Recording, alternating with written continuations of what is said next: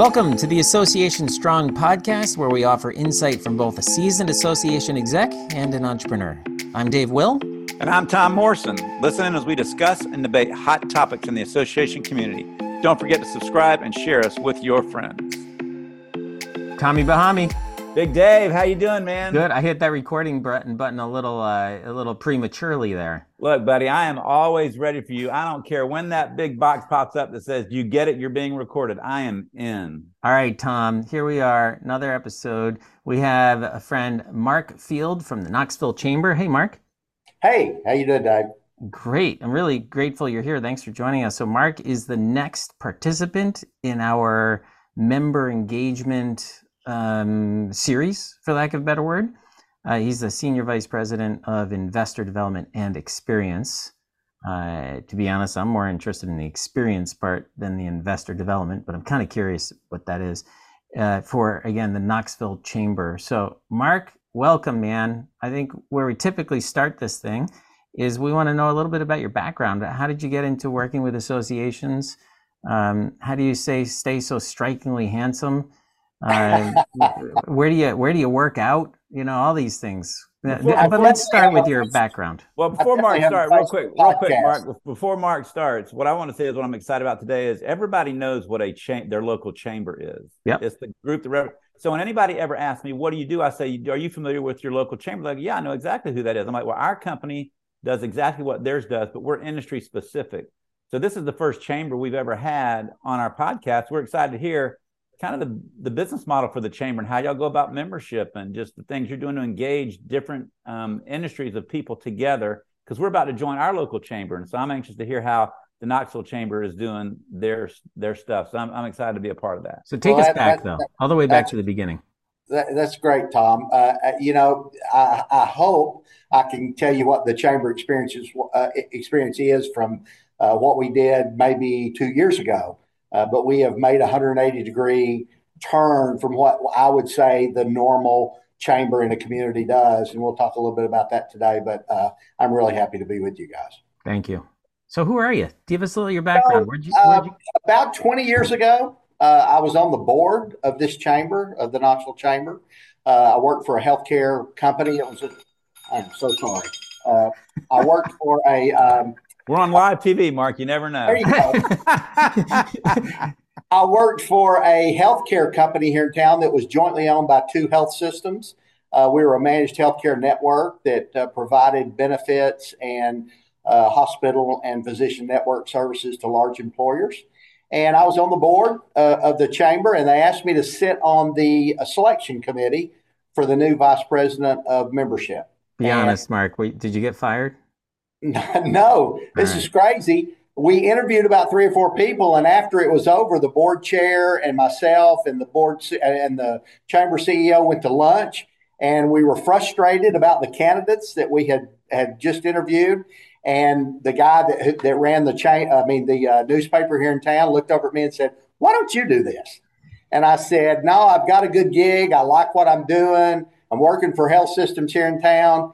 And then about 2 weeks later, the CEO of the majority owner said, "Look, we're not really doing very well financially, and we're thinking about selling home care and the managed healthcare network and our durable medical equipment."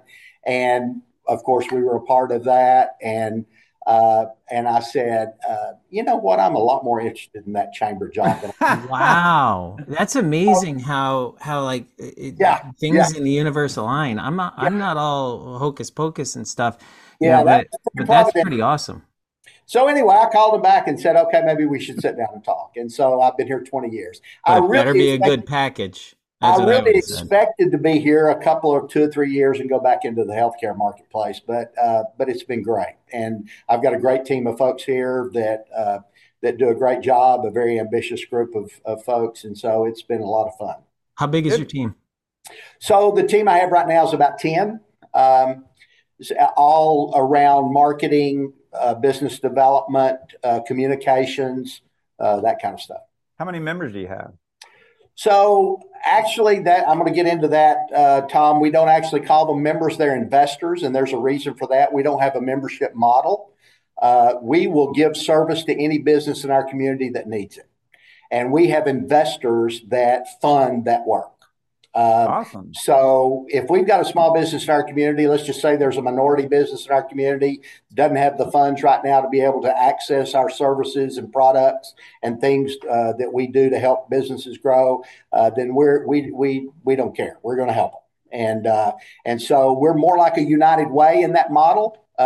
So we've got businesses in our community that fund that work, and we help them and give them some perks, but it's really not about membership, because economic prosperity in our community is really not about membership, who's in and who isn't in. It's really about whoever's in the community that can drive the economy. And so that's so we call them investors, and we have about 1,900 now.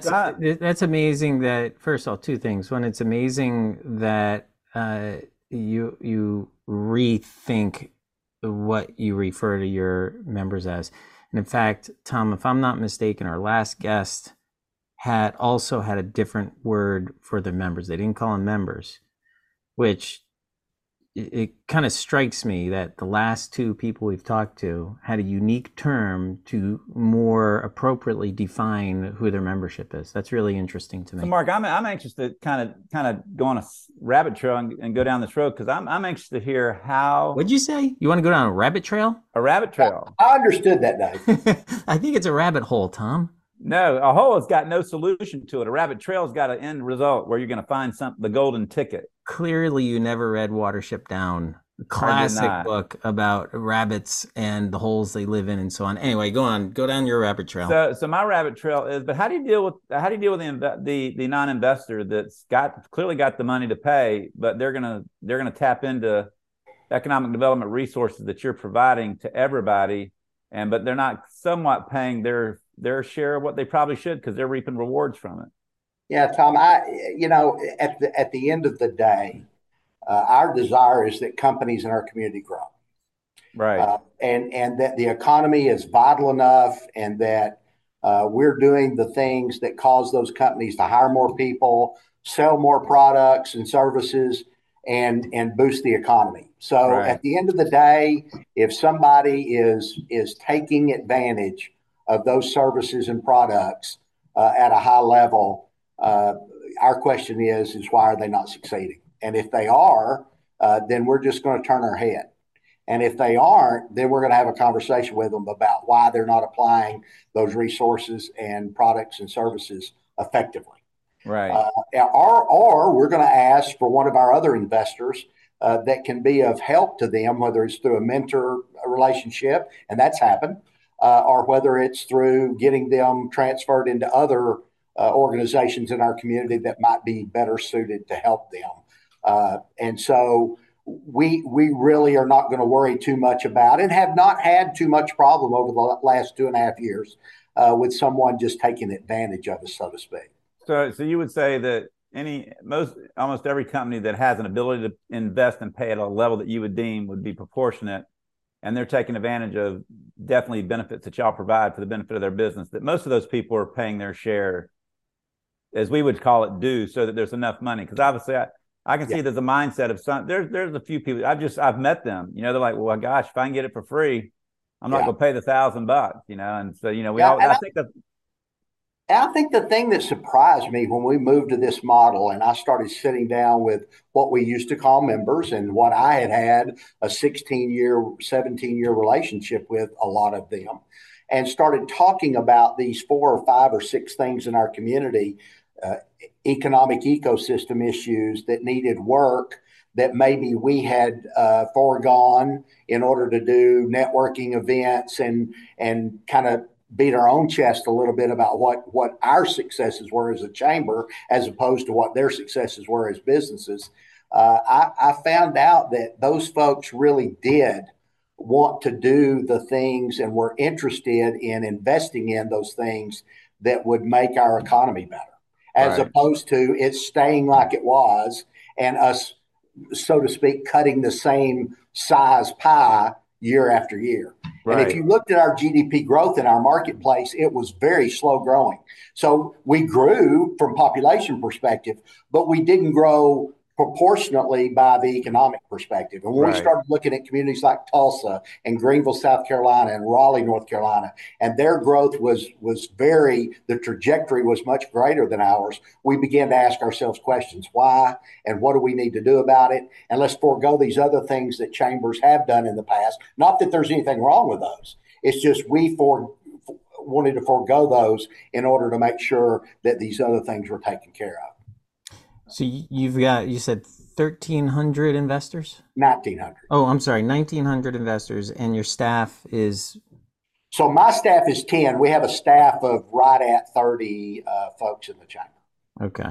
And 10 is the number of people that are interacting with the investors. They are. They're development folks that are going out and telling the story and getting active investors to come on board. And then the rest of that is our marketing and our investor relations, our customer focused folks, as well as marketing and communications. That's a huge chamber, isn't it? I mean, 30 staff members is pretty good huge. Mm-hmm. That's a very unusual, and even 1,900 members, or I'm sorry, investors is rather big. Why do we have about a $5 million budget, so it's a pretty good size organization. Why do you tell me why? And this might be true for all chambers, but tell me why an organization would become an investor. What is the value proposition? Yeah, well, again, when we sit down, and I'll use the term pitch, when we sit down and pitch someone about why they might be an investor with us, we talk about those things maybe that didn't or haven't gone as well as we would have expected they would in the last 10 to 15 years. And we talk about reasons why. And we zero in on about 6 areas that we feel like needed some work in our community. Obviously, economic development is critical. So business retention, expansion, who's here, growing, and then going out and attracting business to the area. What we found over the last 15 to 20 years is the kind of companies we had attracted to the area were lower wage jobs, call centers, distribution, those kind of things. So the other things that drive those 2 economic development issues are the business climate, the regulatory environment, taxes. Do the people that legislate in our community understand what being business friendly is, and why we should be looking at codes and zoning and all those things from a different perspective than we do. Then secondly, it would be infrastructure, roads, bridges, rail, but mostly fiber and transportation in our community, public transportation. I'll give you an example. We realized we had no public transportation to our business parks. So that meant that and we had jobs that were available in the business parks. So that meant that if somebody really wanted to go to work there and didn't have reliable transportation, we couldn't get them there. We found out during the pandemic that over 6,000 households in our community with children in them had zero internet access. So those are issues that affect the business climate moving forward that need work. And so those are the kind of things that we focus on now. The next one is talent, and everybody is suffering from that issue. Skilled talent, whether or not we're able to keep the kids that come to the University of Tennessee that's here in Knoxville. Are we churning out enough in the degree programs from the university that can fill the job needs that we have? We only keep about 20 to 25% of the students in this market that graduate from there. They have to have a 26 on the ACT to get in, so the state's best and brightest. And we only keep 20% of them. And really, we're not turning out enough engineers, and we're not turning out enough computer scientists and enough business analysts. So those are all things we're working on with UT. And then the last part, small business and entrepreneurship, making sure that we have more resources available for the potential of high growth companies, entrepreneurial activity, the transfer out of the Oak Ridge National Lab that's right next to us, the tech transfer. Are we giving companies and people who are coming up with these great, incredible ideas, do they know what it's like to get a business started or to transfer that technology into the business commercial environment? Right. And so all of those are things that we're working on now. That's who we are now, is we're working on those core issues as opposed to again, and I don't mean to say this to cast any dispersion toward it, doing networking events and doing a lot of back patting and hand slapping, and it really not translating into the economy getting better. So advocacy. Am I wrong when I say advocacy is your value proposition? That's what it's huge. I would say part of it. When I hear it, I look more. And by the way, after hearing all that, Mark, I only have one phrase to say to you: Go Vols. Yeah, that's right. So when I hear all that, Mark, advocacy is a part of it, but I think higher level than advocacy is business development, economic growth, because I've learned over the years of my life that whenever you can impact it's one thing to say, well, you become a member, we'll save you this, we'll save you that, we'll give you access to this. But when you can go and say, look, we're going to have a dynamic impact on your business because we're going to help your business grow. When you can help a business sales grow as a part of your impact, all of a sudden they all want to be members because they want to be a part of that growth. Yeah. And I think the economic development to me is a much bigger picture because advocacy, most people are, in my lifetime, I've said, advocacy is important, but you're going to do that whether I'm a member or not.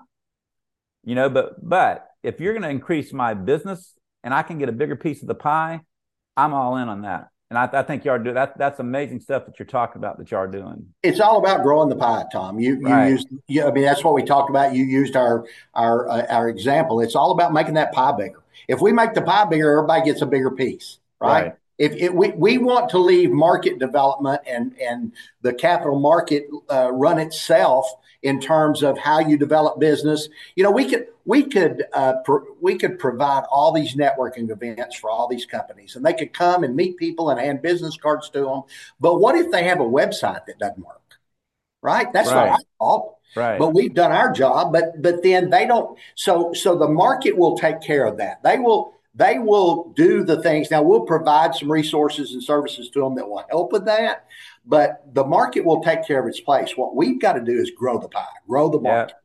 Yeah. And if we do that, we're doing a great service to small business. I had someone tell me, well, if you're not going to do networking events anymore, and literally we don't do any pure networking events. So you can imagine we're a chamber of commerce that does not do morning coffees, does not do business after hours. And so there was a revolt around town, right? That what in the world's wrong with our chamber? But the question is, is not, do they think that that's not helping small business? If we grow the pie, we're going to help small business. Right. Well, you know what, Dave? I'm hoping, Mark, that the White House chamber I'm about to join stops doing those things. Because the moment they do that, guess who's going to sponsor and put on a monthly event in our local neighborhood? I am. I'm telling you, those are the conversations we had with them during the strategic planning process, is to find those 1, 2, 3 things in the community that really need work and transfer the energy to those things as opposed to doing these older event-oriented revenue-generating deals. Listen, at the end of the day, some chambers just do what they do to save their phony baloney jobs. Right. I mean, I hate to say that, but it's true. Well, you know what? I know Dave's got a question, but I got one more thing to say on what so we don't lose the momentum there is, you talk about growing the pie, but what's even more important is effectively growing the pie. What's killing cities today is politically driven growth where you got people involved that really they're looking at political climates and paths that aren't necessarily the right path. But when you get business involved, private business, in that effective growth model that maximizes growth without having a huge negative impact on its community, I mean, that's even a more powerful thing than the growth itself, because there is growth that can kill a city. Because you talk about infrastructure and public transportation. I so wish if Nashville had a subsystem of some type, public transportation to get people around, it would be incredible. But we don't, because it grew faster than them putting in public transportation at a level that would be meaningful. I'll add support to that. We had one of our county commissioners say, what's wrong with Knoxville the way it is? What's wrong with Knoxville? Well, there's nothing wrong with it. It's just we can't stay stagnant. If you're not growing, you're dying. Right. And so, to add support to what you said is, this community deserves to move forward, and you can't just do things the way you've always done them and expect a different result. So Dave, I know you're dying to ask a question, man. I can see it in your eyes. What's churning in your mind? First of all, I want to make a comment. I think your website, Mark, is really good in the way that it answers the most obvious questions, right? And when I go to, by the way, if you want to see it, if you're listening to this, knoxvillechamber.com, when I go to the investor section, it says investment levels. It's a really crystal clear chart that shows what you get for what kind of investment. And you can see on here, there's a lot of stuff. There's a lot of detail, line item details that speak to all those high level components that you mentioned. It ranges from an associate at $500 to bronze at $1,500. So it's not an expensive membership from a business perspective. All right. So with all that said, that was just my compliment. But with all that said, what do you struggle with? This is really the core of why we brought you in here. What do you struggle with from an engagement perspective? And then the next question right after this would be like, well, what are you doing really well? You're going to think I'm asking this because it's the business you're in, but it's engagement and it's helping. I say to my team at least once a week, sometimes 10 times a week. The biggest problem we have is who are we and what do we do? Yeah. Answering that question, who are we and what do we do? And communicating that value proposition to the community, not to our investors, to the community. Because if you're not going to invest with us, at the very least, we want you to know what we do. And second of all, we want you to see that it's valuable, right? We want it to have some value because we want you out there talking positively about our organization, whether you invest with us or not, because you may be talking to someone who will invest, right? So communicating effectively the value proposition of what we're trying to get accomplished in the community so that we can build momentum around it. When you start thinking about the fact that only 30% of our kids that graduate or that are going to high school are going to go on for a secondary credential, post-secondary credential. So we're really talking to parents. Most chambers are talking to their members, which are businesses or business owners. But we're not just talking to them, we're talking to parents. We need their kids to go and get a post-secondary credential, whether it's a certificate or whether it's in welding or whether it's a skilled labor or a college degree or an associate's degree. It really doesn't matter. We need more kids in our community to get that post-secondary credential. So communicating value in the marketplace is our biggest problem. It's huge and it's tough because we do so many things. So that is not necessarily your investors. So part of your constituency isn't just your investors, right? But it's also the parents of high school students out there. Yeah. Where do you get those names from? Well, we try to communicate that in our partnerships with the school system. We hope that in public meetings about different things that are going on in our community, where we show up and show concern and interest, that people recognize that. So it's not unusual for us to be in public meetings where we're talking about additional residential growth. It's not unusual for us to be in public meetings where we're talking about should they build another high school or should they build another elementary school. So we as a chamber just don't sit back and say, oh, well, that's not a core business issue. It's a peripheral business issue, right? But we're going to be engaged in those things. And so again, it builds momentum for not just ourselves, but for the partners that we have in our community to make sure that this community is going to be economically viable. And so that is the Realtors Association, the home builders, the Parks and Recreation folks, who help us build what we call civic furniture, right? We have this nice house, but it needs to have things in it that people are interested in accessing and that it wants to be a place they want to live. So all of those things. So it's really not just about us. It's about collaborating with all those folks in our community that make those things happen. I think it's a challenge for a lot of associations who represent one succinct industry to communicate their value. But I mean, the chamber represents everybody, every industry. So how do y'all go about dissecting down to your value proposition to speak to an investor in some frame where it hits? That's right, yeah. Tom. It is super broad, isn't it? So we do everything. Stay focused on those 6 economic ecosystem issues. Again, the business climate. Is this a good place to run and own a business? Do we have the talent we need, which then floats over into the education system and being able to have enough skilled labor. We talk about things like, do you want your grandkids to have a job close to home so that you can see the grandkids, right? Right. And so what That's kind not of an emotional issue. Yeah, right. So what kind of skills do they need to be able to do that? What kind of companies are here?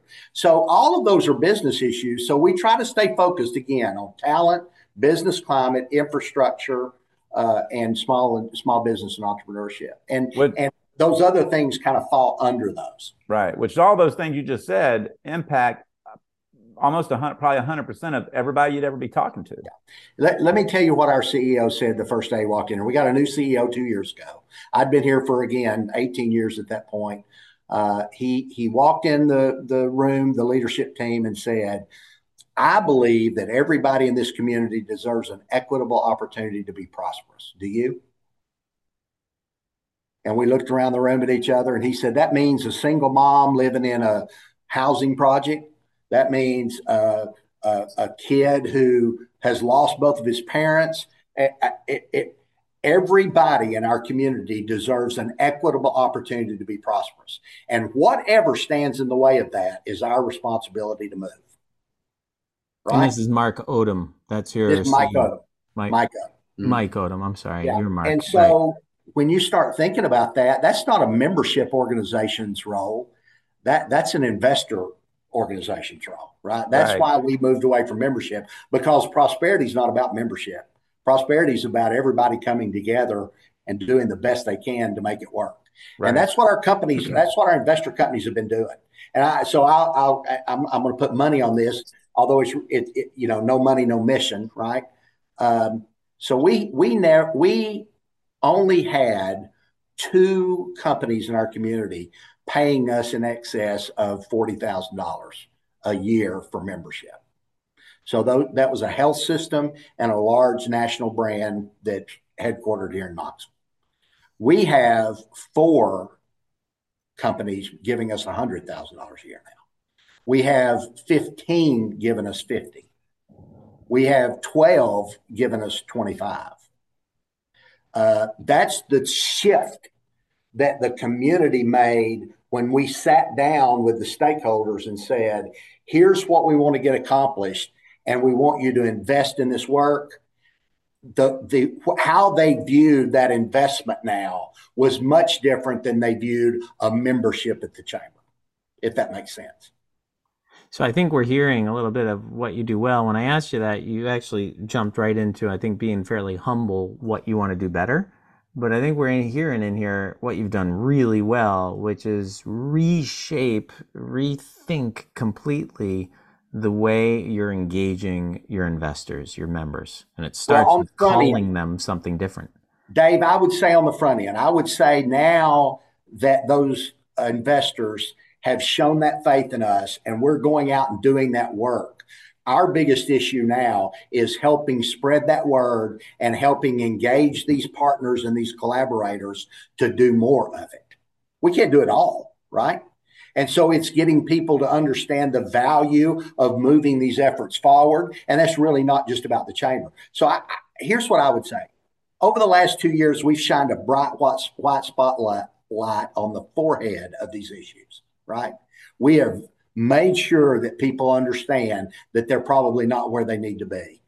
And we're making some movement ourselves in these areas, but it's going to take more than us. And so engaging with more people effectively and helping them understand the value of it is where we just can't fail, but I think we are somewhat, if that makes sense. And I'm not trying to be humble. I mean, that's really what I say to my team. We've got to find a more effective way to engage the people who are interested in what we do so that they understand the value of it. Excellent. I get it. All right, Tom, how about we go into that last question we always ask? You ready?